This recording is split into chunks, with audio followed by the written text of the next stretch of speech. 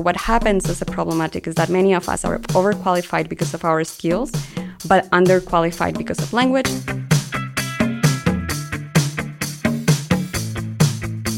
Welcome to the Swisspreneur Show, a podcast about startup stories and learnings from experienced entrepreneurs.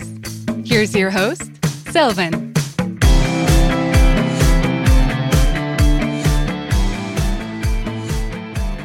Valentina, a very warm welcome to the Swisspreneur Show. Thank you so much for being here today.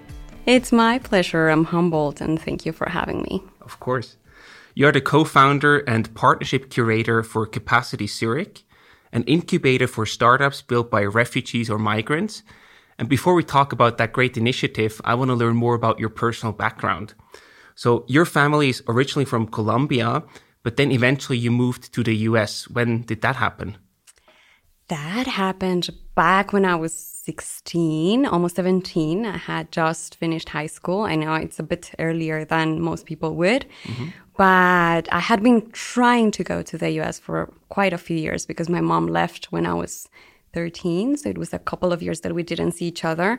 And I got visas denied multiple times. But finally, after lots of trial and error and being a very avid, resourceful teenager, I managed to find a crack in the system. Not just kidding, just submit everything in the right way to make sure that I could make it as an international student in the US.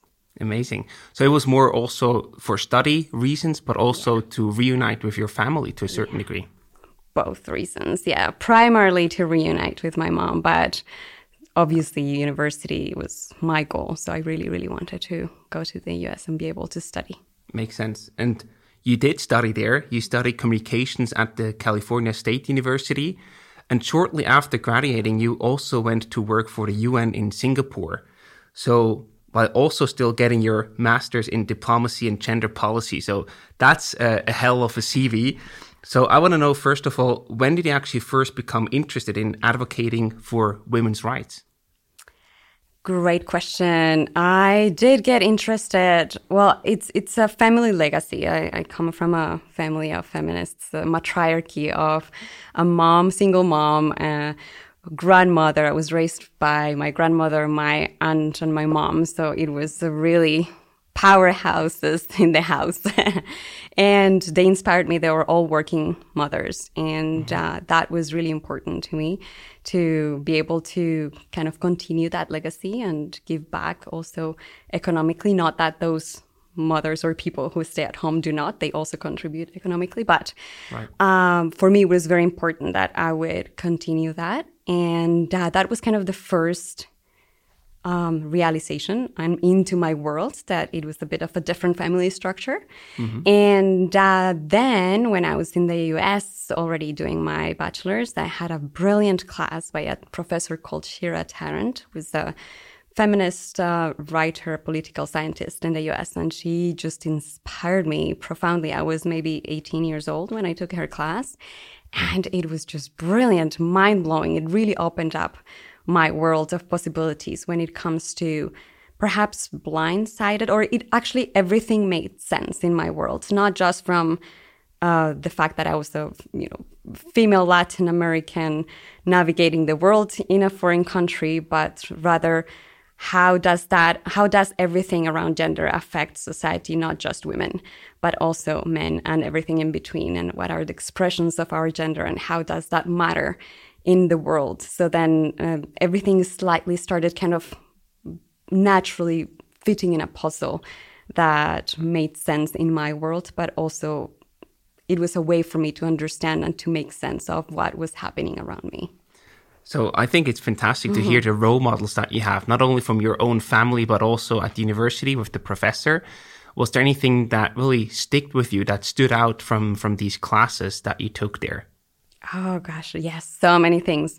I remember that before taking that class, for me, I did read quite a bit into feminism and had found it super insightful, but actually she made me understand.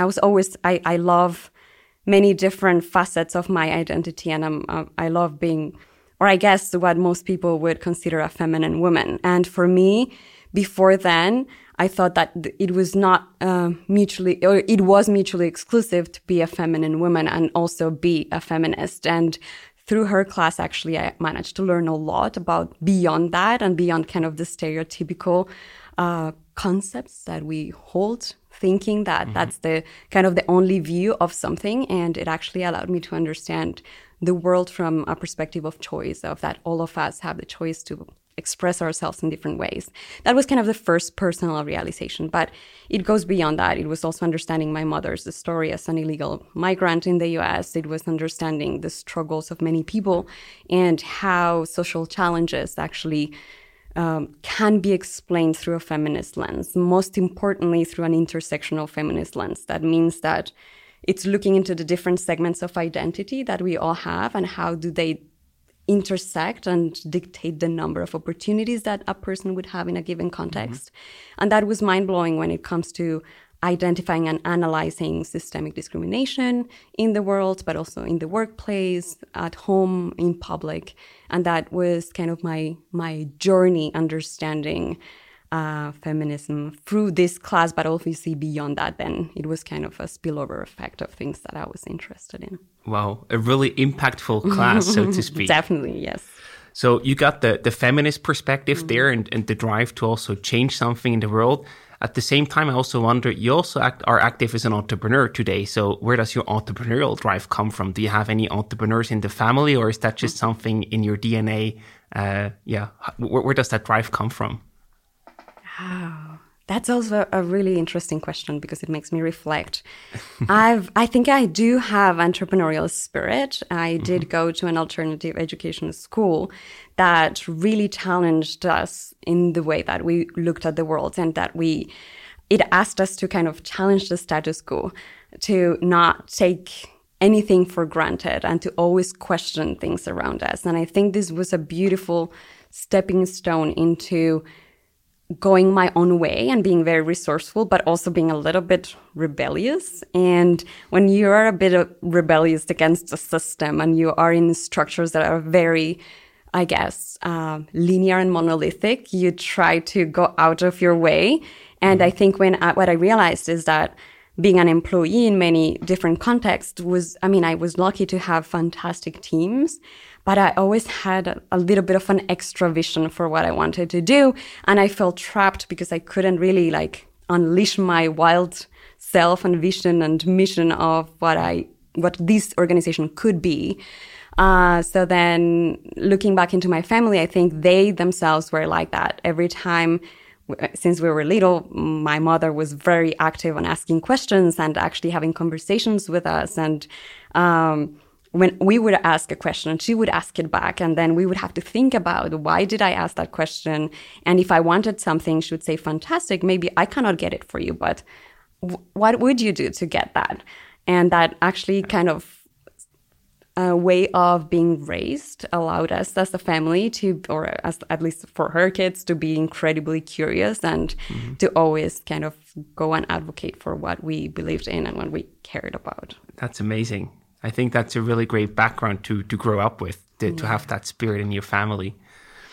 Then you've been offering your expertise on gender issues for over 10 years, but it was only in 2016 that you then decided to create your own social impact initiative, the Incubator Capacity in Zurich. So first of all, what does the Capacity Zurich program actually consist of? What do you do? Thank you. I must give credit to our founders and co-founders. So yes, we are a startup incubator for persons with refugee and migrant background who would like to start a business or a social cultural initiative. It can be a for or a nonprofit. And it's essentially an education provider. We're education providers. We're entrepreneurial education providers. We democratize the access to entrepreneurial education for our community. And I would give them the credit because I was not the one that came up with the idea, so I cannot claim that. But what I can do is give you a little bit of background on the founder, or one of the founders that came up with the idea. She is a psychiatrist who had been working with victims of war and torture for many years. And she identified a common pattern amongst her patients. And this was that primarily, but not exclusively, with highly qualified refugees and migrants that came with tertiary education degrees, They were stuck because they were not as well served by the integration system in Switzerland as perhaps those that came in younger ages or with lower qualifications. So what she realized is that as work is, as you know, is very, very essential for our identity here. The first thing you get asked when you go to a networking event is like, hey, what do you do? Right. Where do you come from?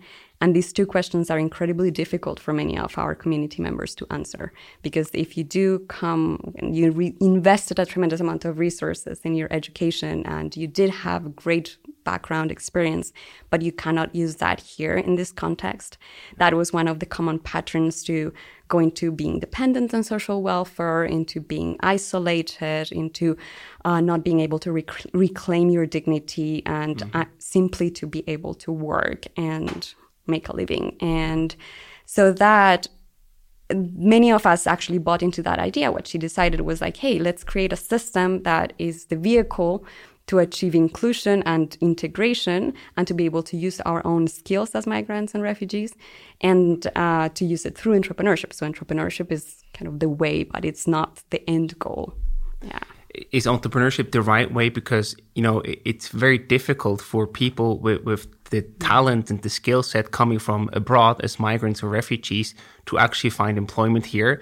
So it's easier to sort of start your own company or your own initiative instead of getting employed at a Swiss company. Is that the real issue behind it, or how would you describe it? You nailed it. Yes, it is the real issue. So initially, one of the core objectives of Capacity was to create a labor market integration program, because the reason behind the problematic is the access to the labor market, especially for highly qualified individuals.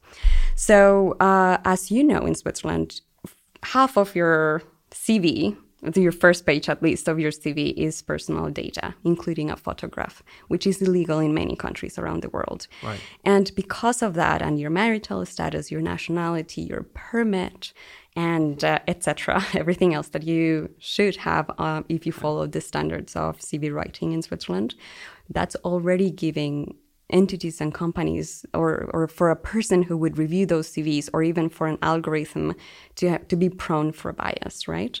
And the problem is beyond that. Is not necessarily, even if we take that into account, not the biases into account, we still look at a system that is incredibly, I wouldn't say ignorant, I think that's a bit offensive, but just teams and organizations and companies that are not equipped with the right legal frameworks to understand how to hire refugees and migrants. So the problem goes beyond that. It's not just that they don't want to. Sometimes it's just that it's so difficult because of, obviously, the decentralization of power in Switzerland, the Gemeinde to Gemeinde, Canton to Canton rules. It's very difficult for companies to understand this process. So this is one of the things we do. We do in our advocacy roles, in our access program, which we want to bring forward hopefully soon, which is also on labor market integration, to be able to educate, but also beyond educating, just having conversations with individuals in Swiss companies and beyond Swiss companies, also multinationals, anybody who operates here, on how to hire refugees and migrants, which is actually much easier than people think it is. And most people here, unless they are asylum seekers, which we will touch upon later, they are actually able and have a right working permit. But most people think that most refugees are in one category and they cannot work by default. Right. And that's not necessarily true. Yeah. To me, I mean, I can only imagine how frustrating that must be in terms of an experience. You are super skilled. You want to work, but you can't work. And I think it's also very interesting the way that you solve the issue of helping them to start their own companies or their own initiatives to actually get, you know, their feet on the ground and start their initiative and find a good connection in Switzerland. So my question is, who can actually apply to become part of your program? Do you have any, guidelines who you want to work with and who's not a good fit? We do. And before we move into the guidelines, I really wanted to share something personal because, as you mentioned at the beginning or throughout the presentation of who I am, one of the things that I noticed is that, well, I've worked, as you said, in, even in Colombia as an intern, but beyond that in the US, in Switzerland, a little bit in France. And then I never spent more than 2 weeks without employment. Ever since I'm 16, I've been working alongside my studies. And I always had employment at the level of qualification that I had. Or even sometimes I was underqualified, but a little bit resourceful and managed to get the roles. And when I got to Switzerland, I was transferred to Geneva, so I had a job. But then once I decided to go from Geneva to Zurich to find, like thinking, oh, a piece of cake, I'm going to find a job in a month and I'll take a month off and then, I'll just carry on with my, professional career. And it took me about 1.5 years to find employment that was still de-skilled and still underpaid. And this is the reality. If that was the reality for me as a highly qualified individual who spoke multiple languages, who was really into learning German, speaking German at a C1 level, and Swiss German, like being exposed to it, so still understanding maybe at a 70% at the time, I could not imagine how it would be for anybody else. So then this is when we came up with the criteria of, as a collective team, of experiencing the same thing through different perspectives and different, perhaps, sectors of operations. What we realized is that let's look at ourselves and what we faced in terms of obstacles and barriers.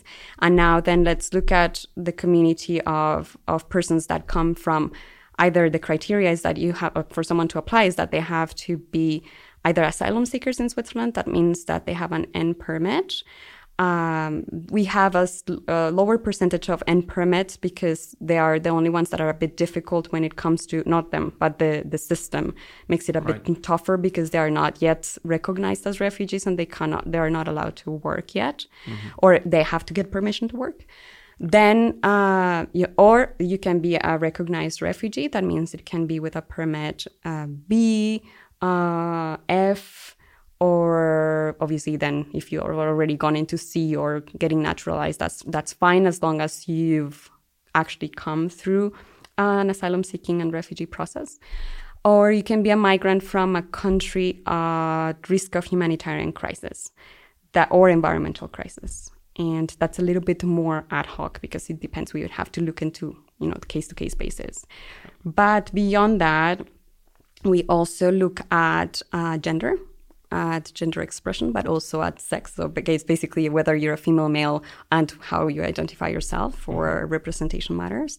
We look at language level of, they have to speak either English or German at a B1, B2 level, because the program is bilingual, and therefore they have to be able to go through the programs. Right. And we also look at, we have a kind of system for, we don't like this word, but it's, I guess, a needs system. So how much in terms of financial need the person would be in terms of perhaps emotional need or emotional vulnerability, because sometimes I guess we don't look at vulnerability only in terms of migration status, but also what's going on in this person's life and how much do they need to be in our program and how much they cannot be in another program, basically. So that's the last kind of level of criteria. We look at this person's story and we realize, okay, how much can we offer, and would this person be able to take any other incubator? And if the answer for that is yes, then perhaps we're not necessarily the right place for this person. Yeah.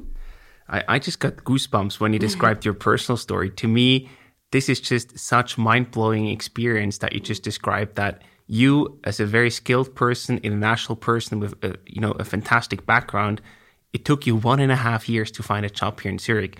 What did that do to you? How do you feel in that moment? Because that must have been incredibly tough, especially coming in with the expectation, hey, I've worked in Geneva, now finding a job in Zurich will be a piece of cake. How did you handle that on the personal and emotional level? It was incredibly tough. And I'm not only talking for myself, but also this is what our collective experience or shared experience as a community is feeling. First of all, you blame yourself because you think, oh, I'm doing something wrong, right? And then I personally started looking for coaches, career coaches, people reviewed, like 1 million people reviewed my CV. Everyone was like, no, it's perfect. Stalking people on LinkedIn, asking coffee dates, interviews, everything, you name it. I was really sending blind applications, etc. And I only got invited to one interview in that 1.5 years. And I typically nailed the interviews, but that was not the case. They still denied me. And this is what I hear also very often on the grounds of, oh, I think you're overqualified for this. So what happens as a problematic is that many of us are overqualified because of our skills, but underqualified because of language. So they were like, oh, as a communications major and as a gender policy or as a migration or whatever the case it was, you need native, to be a native German speaker. So then you're like in kind of this really strange limbo. And it made me feel really, really frustrated. I felt in a burnout without having a job, which is difficult. Yeah, of course. And what's difficult about this emotion, and I didn't have financial responsibility for my family, just for myself, and that was a tremendous pressure. I cannot imagine anybody else who would have the time of family, or that you really don't want to depend on social welfare. And this is another, thing that comes a lot in the public rhetoric of migration, that people may be lazy and they just don't want to work. And this is really not true based on our data and statistics. People are really mobilizing the networks, trying to go out there, sending applications. And Switzerland is a tough market because of several reasons, but it's definitely not what I expected. So thank you for asking, because it was a very, very challenging time. I can imagine.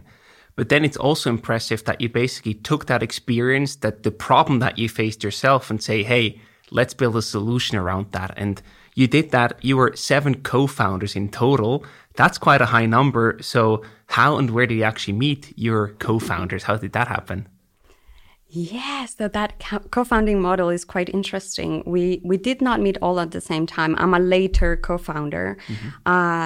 Initially, there was a group, actually, right after the refugee crisis in 2015, a group of individuals, which was quite a large group, I think 25 to 30 people, came together to try to address this specific problematic and what they could do. But then out of that 30 people, only 2 ended up actually working on it. And, when it's large groups, unless it's a kind of a coach system, it's difficult. Right. So then these 2 co-founders, so the doctor that I talked about before, pitched in one event, and Emily Adams, another co-founder who is fabulous, and she had just finished her PhD in the UK. And she also had just recently moved to Switzerland, trying to look for employment, also in a very similar situation, or, highly skilled, trying to find employment in her level of work. And then she heard Alexa pitching at an event, I think it was at the Impact Hub or something like that. And she loved the idea because she also studied human geography in the past. And she said, ooh, I would love to do that. Alexa, the doctor, didn't have time to do it, but she knew what was the problem and a potential solution. And Emily said, oh, let's drive it. And then she found a couple of other people, including a lawyer who's then currently our chair of the board, Selina Bunke-Breder.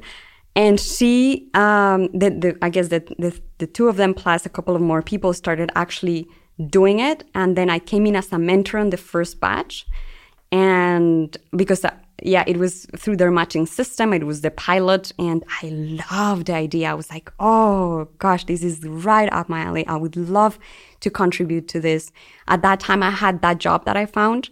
But again, this was the danger of being outside of work for a while. I was in a very tough consulting job that was very much, not because the job itself, but it was very much a mismatch in terms of my personality and what I could do for the community. I'm very much about grassroots initiatives, working with people, and that was a bit separated. So then I definitely fell in love with it, and I told them, I'm here for you. I would love to work with you.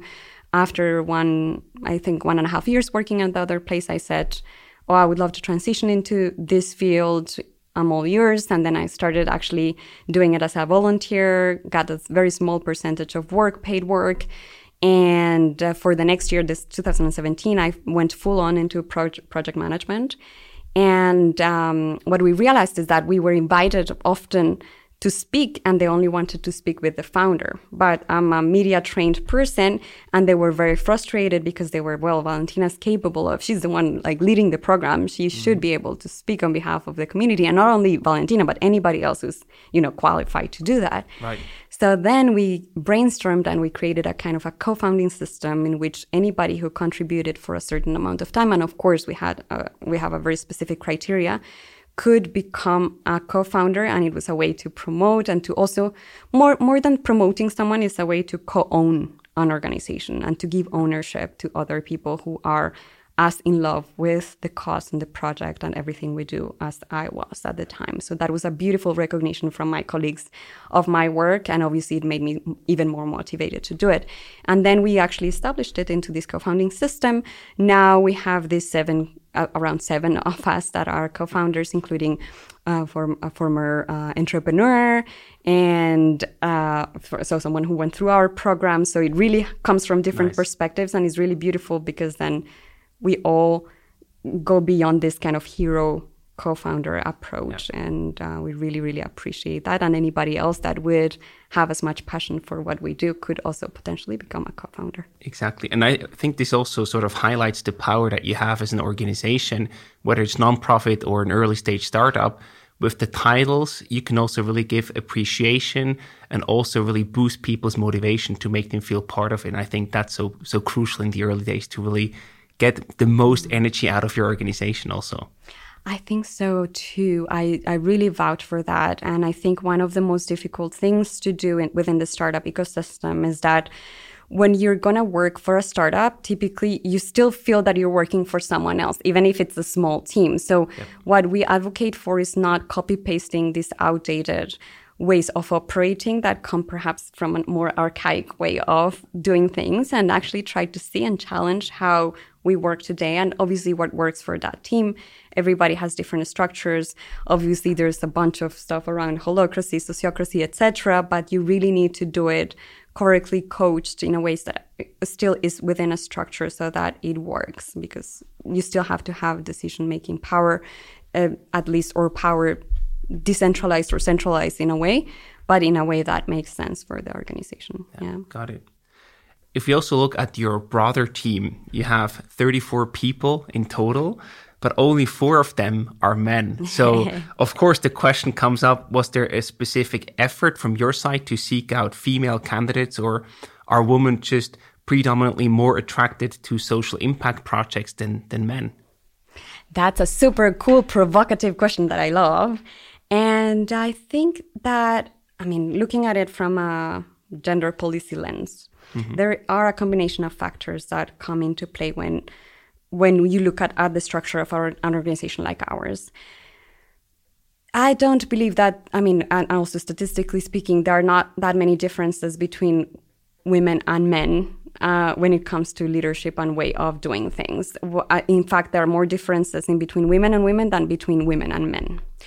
But going beyond that, I think that there are systems when it comes to the sustainability talk, unless it's embedded within, let's say, impact investment, or perhaps fields that have predominantly been dominated by men, then the conversation can easily go into, I guess, a more female-oriented space. I don't believe that it is inherent. I do know incredible men who are nurturing, caring, and possess all kinds of qualities that perhaps we typically attribute to a woman. But I like to break those systems. And what we've noticed is that also the fact that we have been trying to pay a market rate for the work we do. Not that many men within the system of Switzerland, where typically one person takes care of a household or can take care of a household with one salary, which doesn't happen in many parts of the world. Then most of the times the person, if they are within a household system that can afford to do that, is someone who has someone else that has been supporting that or economic load. And that happens to be often women. And also what we noticed is that from most of the volunteers, they happen to be women who are actually out of the employment system. And what happens when you look at the data from migration, at least from that side, is that the majority of people who migrate to Switzerland are for family reasons. And the majority who are actually underskilled or actually are not accounted for the unemployment rate are women, because they come under perhaps someone else's contract in the family, and then they are highly skilled. But what happens is that because they've not had actually a job in Switzerland and not claimed unemployment, then they are not counted into the unemployment rate. And this is a really big chunk of our community, especially our team and on board. So this can be one of the reasons why it can be explained.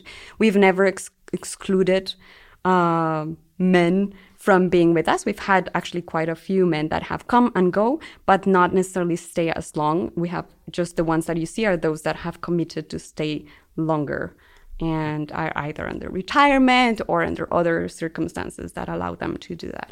Makes sense. And I also wonder, in 2015, we had the refugee crisis all over Europe. It was like everywhere in the media. So we really had the attention on that crisis. You joined Capacity in 2016.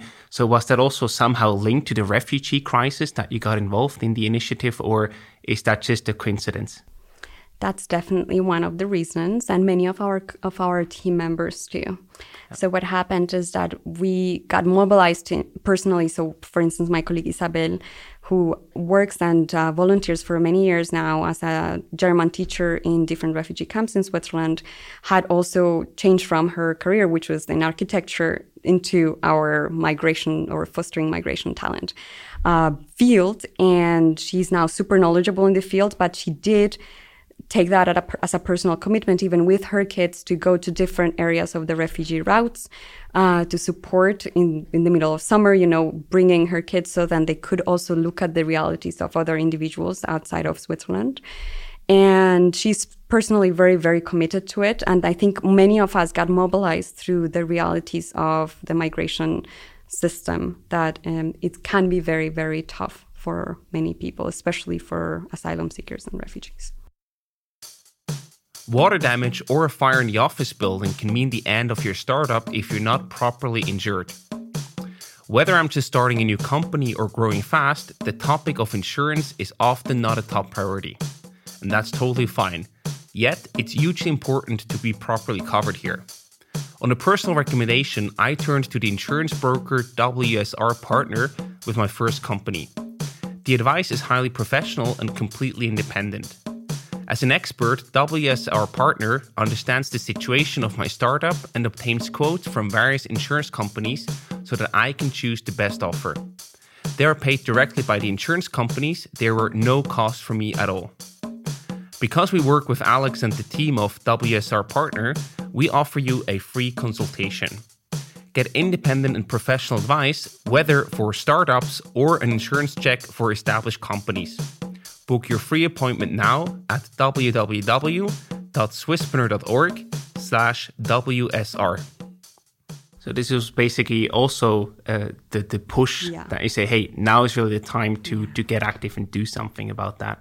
I think there were two tipping points. That was one. And I think the second one, which was recently, which you may remember from last year, was after George Floyd's really going mainstream when it comes to talking about anti-racism and advocating for it from a multi-dimensional perspective. From everybody has the responsibility to act in this field.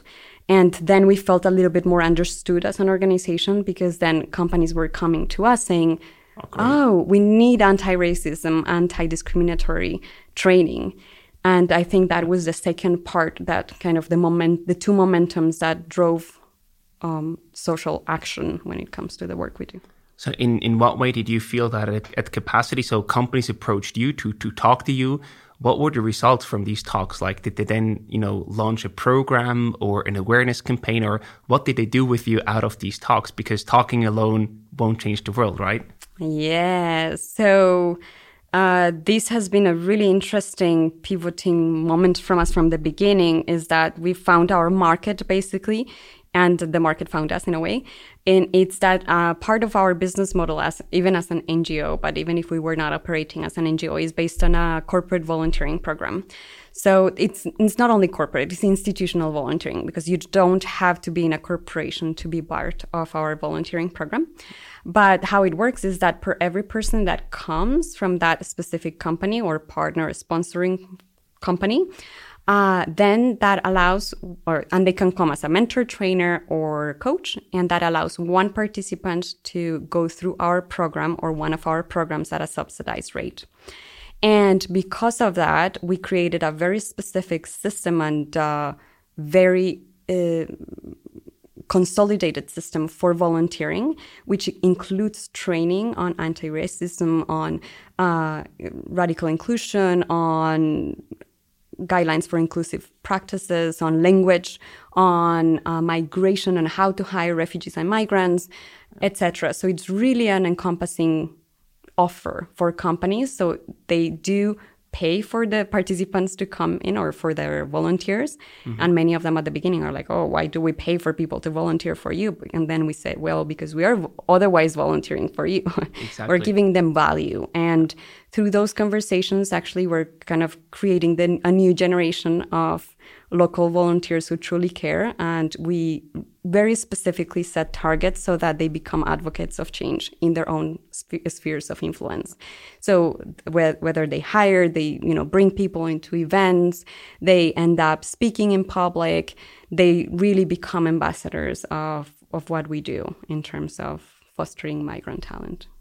I love that. I think the educational part there can be super powerful to also have this grassroots initiative again that you so much like. At the same time, I also wonder from the return on investment perspective that is so important for companies.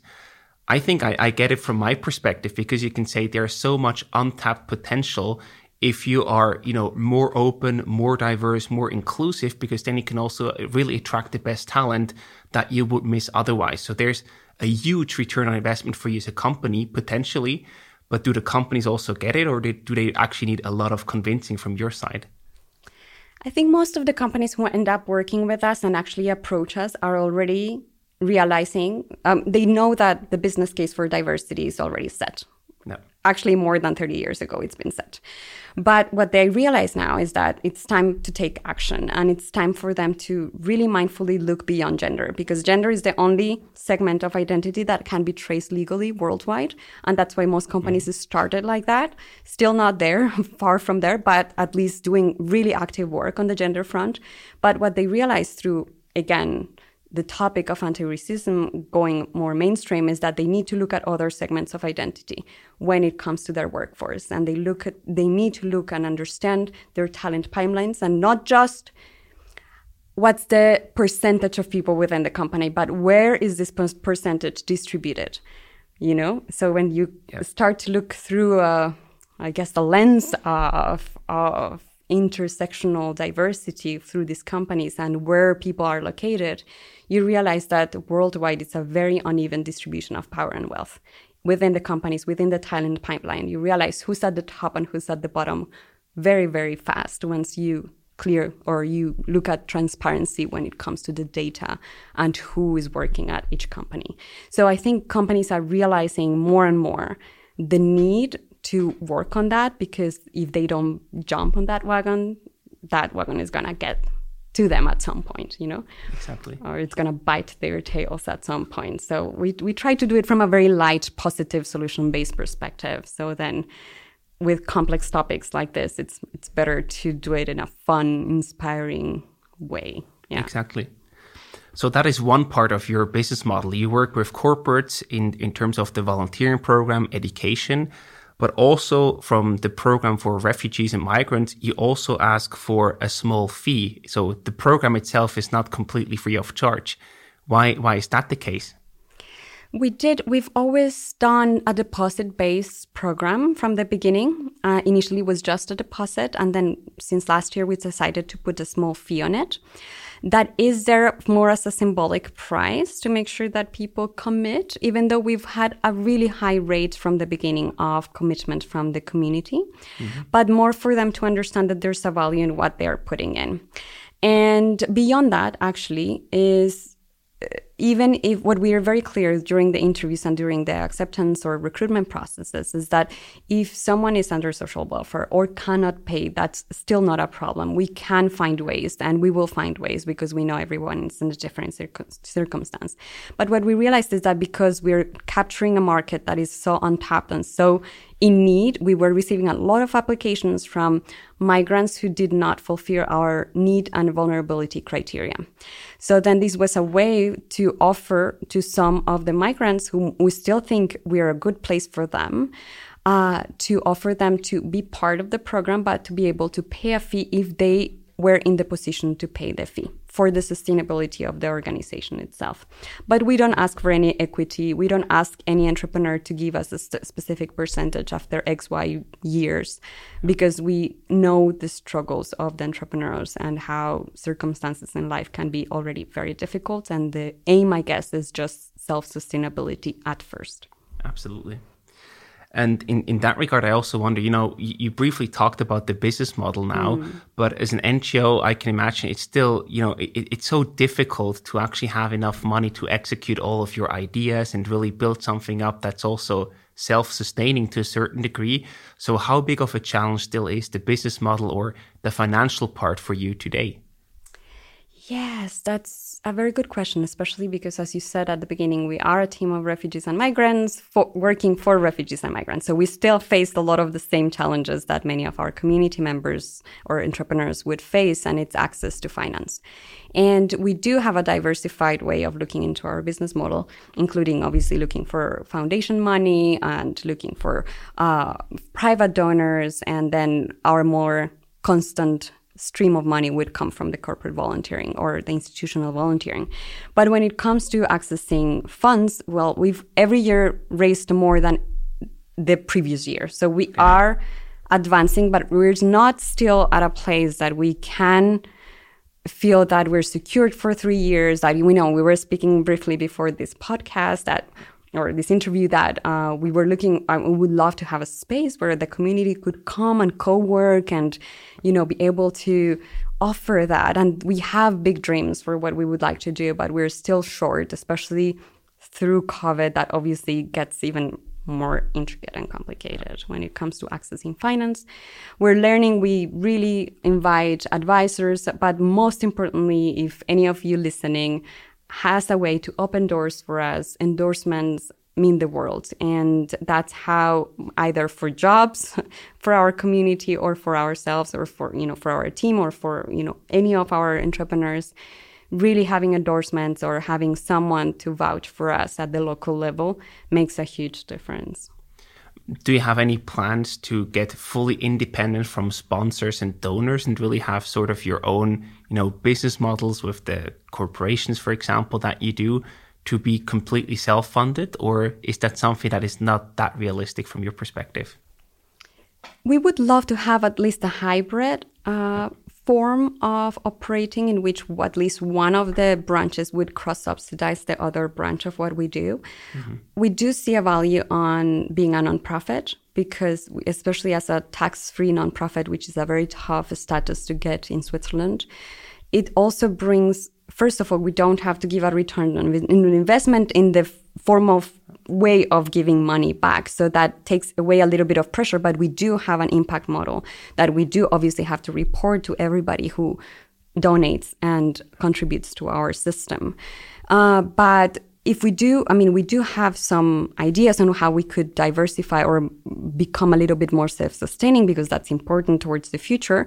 But if we do that, it would most likely come from another branch of a for-profit branch of what we do, most likely doing what we do on consulting, because our team is qualified to do either consulting on the field or as humanitarian and NGO workers. So then we do bring that part of the knowledge into the equation, yeah. And talking about reporting, do you also have any statistics or data about what percentage of businesses were owned by migrants before you actually started Capacity, and how much it is now these days? Mm-hmm. I don't have the specific number in Switzerland, but I know that across OECD countries, there's a really high incident or number of migrant-started businesses. And looking into the Swiss business case, as you know, the backbone of the Swiss economy is based on small and medium enterprises. So for us to look, obviously, at our incubator for a unicorn is obviously not the case, is not our aim either. But even other incubators in Switzerland can be sometimes, from our perspective, a waste of resources, because what we know is that many, especially here in Switzerland, there is a really huge potential for entrepreneurship through all the reasons that I already gave. And even in our program, if you look at the statistical number or through the State Secretariat for Migration, there's about actually less than 2% refugees in Switzerland. That's actually really low for Swiss capacity of what they could do. Yeah, right. But in our program itself, we have 35% refugees from the 115 people that have graduated from our program. That's actually a really high percentage compared to the number of refugees in total that would be in Switzerland. So if you look at it and you put it into perspective, that means that there's a huge appetite, not only from the refugee community, but also from the migrant community, because they know that that's a way to use their skills and to be able to, not de-skill themselves, to be able to restore dignity, to be able to work and make a self-sustaining life. Yeah, the power of entrepreneurship, really. I think there's no better expression for it than that. Another thing that can be a huge challenge for you from my perspective is ensuring the ongoing success. So once the refugees and migrants completed your program, they are basically out there on their own, and now it's really time to make things happen. So that can still be a huge challenge. So you successfully completed the capacity program, but what happens afterwards? How do you support them, and how do you make sure that you also have a lasting impact beyond just the pure program that you go through? Yeah, that's a very good question, because obviously giving education is a great tool. We look at success not in a linear way, that someone would have to, build their company, scale it, launch it, sell it, etc., but more that the person was able to launch their company, register potentially, offer their services, sustain themselves, or the communities that they sustain back home. Many of our entrepreneurs, we have a cross-geographical impact approach where we know that many of our entrepreneurs operate in their home country. So that's quite interesting from a repatriation standpoint of what they do and how does that affect their economic status or economic contributions in another part of the world beyond their own families here.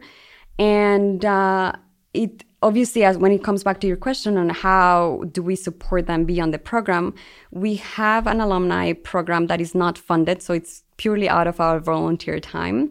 It's a community, so they have a WhatsApp group, they have a Facebook group, and they're very active. They really come together. It's, more than 115 people that have graduated from more than 68 regions of the world. So it's a very, very diverse community where you don't find only one diaspora of one culture, but actually many. Yeah. So then once you multiply that of the representation of their diasporas, is a really, really large community. And what's beautiful about that is that then whenever they launch something, then they know there's a system that allows them to, test, retest, see how they could improve it. They actually started work, like many of the former entrepreneurs have given their services to other entrepreneurs or collaborated. We've done some co-founding aftermath workshops where they've end up doing something together. So that's a beautifully unintended consequence of what we do. We do we get a lot of people from the community, which is very, very lovely to see how many people care about what we do and end up giving, like, let's say there's this opportunity in like the specific company, and then they want to give seed funding for a group, and then we always send all these opportunities that come from companies, individuals, people that want to collaborate, people that want to do something for the community. We keep sending all those opportunities. We do events. Actually, last Friday, we had a really beautiful event with our alumni, and we offered a specific workshop on entrepreneurial resilience in times of COVID, so that we can keep them motivated and for them to know that we're all struggling through COVID and it's just not them. Yeah. So it's really the power of community that's the backbone of capacity. I definitely think that's the backbone of capacity, is the power of the community, yeah. I'm sure you have many success stories to share, but maybe there's one that you can highlight here in the episode today. Is there any specific story that you would like to share with us today? Yeah, I'm just smiling because we have so many beautiful success stories from our success standpoint. So for us, again, success is not scaling or anything. It's more beyond entrepreneurship. Is also, for instance, if someone found a job in their area of expertise through our community, it's a huge success for us. Or if someone actually ended up furthering their studies, that's also a success. But going back to one specific example, I want to give one example that is happening right now through the street food festival in Habe, in Hauptbahnhof. There is this team of Katre, she's an Afghan refugee, and Kira, who is a student from a Swiss school, quite young. And these two are they are powerhouses, and they make me smile every time. And SRF is going to actually launch, I can send you the link as soon as it comes out in August. We'll put that in the show notes. Yes, of their story. And I want to highlight this story because it's the beautiful epitome of a local supporting a refugee and vice versa. They are both doing this together. So basically they co-founded the business, and now they are actually crowdfunding for a food truck. So I'll also send you that link. Cool. And what they are doing is that they are offering Afghan food. And Kira and her family basically really wanted to find a way for Katere, who's Afghan, to be able to use her, culinary expertise and to be able to offer that and to be able to actually sustain herself through a job. So then they are really putting all their efforts and resources, and also when it comes to the language expertise, etc. And Katere is bringing her expertise as a cook, and also it's taking her out of her comfort zone. It's a beautiful story of how actually we can mobilize students, and not only students and young people, but also kind of breach different segments of society that do not normally breach. So I loved, this inspired us to think about a co-founding model in which more locals would be able to come and co-found something with our community. Fantastic. That's like you built your own ecosystem. Exactly. It's really beautiful. So they are right now, I think it is still happening. I don't know if it was until yesterday at Hauptbahnhof, but they're going around. They are called Afghan Lassies, and I'll send you the link to their crowdfunding campaign and also their Instagram account. Perfect. Now, you already mentioned your supporters with the corporates, but of course, there are also opponents to a certain degree that you face. And what we basically see these days is all throughout Europe, a nationalist sentiment is rising, and more people have begun to support parties which call for controlled immigration, closing the borders, and etc. And the refugee crisis is a very important part of these discussions. So I also wonder, has Capacity Zurich ever had to face any backlash or to deal with that? Yeah, I think I am in the business of having difficult conversations. I think in terms of all my I think that should be my title, having difficult conversations on a daily basis. But definitely, this is obviously migration. And with any topic on diversity, they are very, very emotional topics. They are complex topics. They require a lot of dialogue. Everybody feels entitled to say something because they have a specific stand, right? It's the same with gender. Everybody has a gender. So then everybody feels like they are entitled to say something, and the same with migration. And they are. It's free speech. We're here to talk and discuss. Sure. But definitely what you see in the public rhetoric or public discourse when it comes to migration is a very one-dimensional way of looking at the community. And the community is as diverse as you can think. From only looking at a sample like Capacity, what I was just explaining of 68 regions of the world, that covers a really large amount of countries, segments, regions, etc. And that does not account for personality traits, for kinds of things and interests, for, all kinds of different backgrounds. But what we notice is that it's definitely what's highlighted. It tends to perpetuate stereotypes that do not help or advance the process. And what we try to do in terms of advocacy, or when we encounter a situation like that, is to bring back our, human libraries and our stories of what does actually migration beyond an overarching topic mean? What actually we're human beings within these stories, right? I'm more than the daughter of an illegal migrant, right? I'm more than a Latin American migrant in another country. Right, yeah. I have many more things to contribute than that. And that's also kind of reframing migration from a positive perspective. And we do training on storytelling for our participants and our entrepreneurs to re-own their stories and tell it from a place of strength. And that's very difficult and emotional. And we also bring people from the public. Sometimes we do these storytelling sessions in public. So that's our legacy of bringing people that may still be a little bit like, oh, I don't think so. And we've had all kinds of conversations around this. Obviously, they are tough. There's backlash. But that's part of our advocacy work. And I think it's part of living in a complex world where we all have different experiences. Yeah, but I love what you're doing there, because that will also help in the future to really change people's perception of migrants and refugees, and hopefully have a more open, sort of society that can have a different perspective and also is open to different people from all over the world. Thank you so much. You're so sweet. And yes, that's definitely what happens, what we see in our impact and evaluation.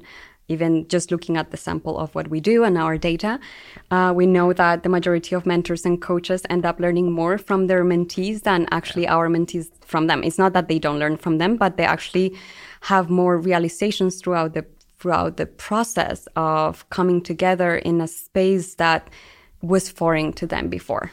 And that breaks, I guess, for us, I guess for me personally, and for the team, one of our favorite hobbies is disrupting stereotypes. And I think these spaces, whenever we have, pitch nights, most people that come to us and get interested in what we do come and say like, oh my goodness, I really didn't know that I had so many blind spots around this. I really thought that I was going to go and see, it's really going beyond like, oh, I'm here to help the poor refugee, and really kind of change that entire even language, and from saying helping to saying I'm here to accompany you, to support you, to be with you, to allow you to shine. And I think that's looking and also putting the community of migrants and refugees in a space like entrepreneurship. It allows them to look at other people on an eye-to-eye level. And that in and out of itself is very revolutionary for many people who have not experienced it. And they come and they're like, oh, wait, what? They are like normal people. And we're like, yeah, we're normal people. But for them, there's still a very much the other and what they've heard about refugees or what they've heard about migrants. And by getting to know them, they actually change that perspective. And I also think that exchange on an eye-to-eye level and not on a hierarchical level is so important to actually also benefit on both sides. One of our favorite exercises when we have a new batch of mentors, coaches coming into our program is that we ask them, can you please introduce yourself without saying what you do for a living or where you come from? Yeah. And when you do that, I mean, especially people who have been in a corporate setting for a long time, it makes them think, and it's very hard. Sometimes they even say it. Sometimes they're like, hi, I'm blah, and I come from this company. We're like, you're not allowed to say that. Red button. Yeah. But it's funny how it takes time for people to come to that eye-to-eye level. But once they do, they realize the beautiful potential on actually doing that at other contexts to beyond capacity. Yeah. You would just say, I like having difficult conversation and disrupting stereotypes. Exactly. That's it. That's it. That's my job title forever.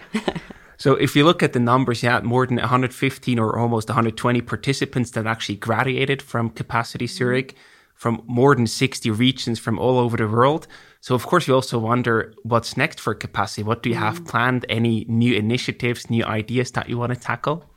So if you're listening out there and you really would like to contribute and you're in any other part of Switzerland or even just also in Zurich or in another part of the world and you would like to launch or help in contributing in this kind of or creating something similar like what we do in Zurich in another region, we would like to talk to you because that's part of our next steps on scaling. Definitely regionally as in Switzerland or nationally as in Switzerland, but beyond that, the community, or I guess, the community of people working in our field is still very, very little worldwide. And there's a lot of work to be done. There needs to be many more of us doing that work and offering that work. And apart from that, I would say a digitalization journey of our education programs because they are very much tailored to the migrant experience, which is not the case with the majority of entrepreneurial programs. Yeah. Nice. So exciting future ahead. Yeah. So do contact us and we would be happy to hear from you. We also like to ask our guests about their favorite resources and gadgets. So I think you have a book list prepared or something. So what do you have in mind? Like what can you share with our listeners in terms of resources and gadgets? So definitely irrespective of race and however you identify yourself, reading books like White Fragility is very important because it allows you to understand your world from a multi-dimensional perspective. I love the book Quiet, The Power of Introverts in a World That Can't Stop Talking. Nice. Even though it's not fully related to migration, it's related to how we look at personality traits and how that is also a way and a lens to actually get away from binaries, from positioning people into either or, and rather understanding a person as, hey, who are you? And how can we work together? And what can you, most importantly, complement to our team as opposed to we finding people that fit our systems? So basically, if I can think of a tool that you can use is looking around your circles and seeing how similar people are to you. And if you find yourself in circles that are incredibly similar to you, maybe it is a time for you to start looking of ways of understanding the world from other people's perspectives and experiences. Yeah. And let me think. I love a couple of podcasts. I love the podcast called I Weigh by Jamila Al-Jamil. Jamila, I forgot her. I will send it to you as well. But sure. It's I Weigh. And it really goes quite profoundly on all these topics we talked about today.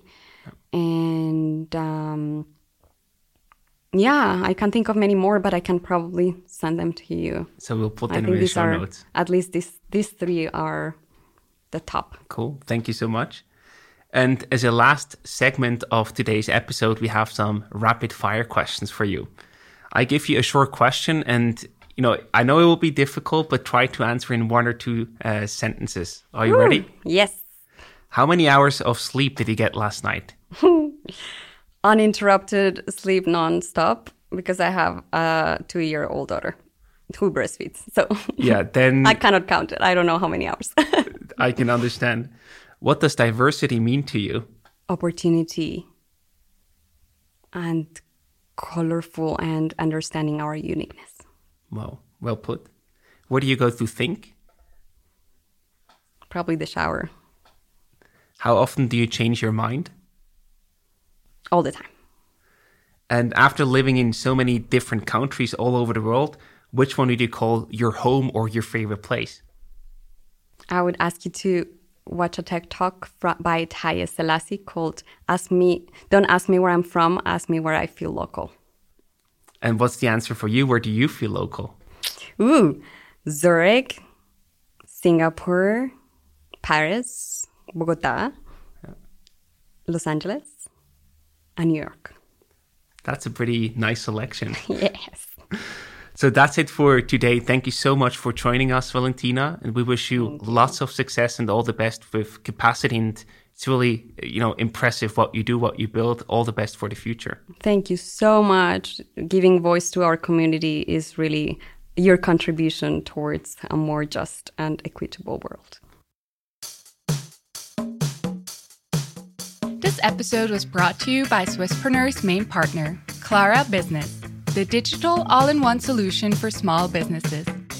Managing internal processes manually and on paper wastes an incredible amount of time.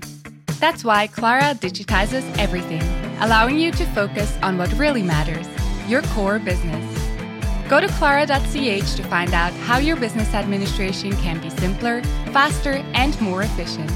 Again, that's klara.ch.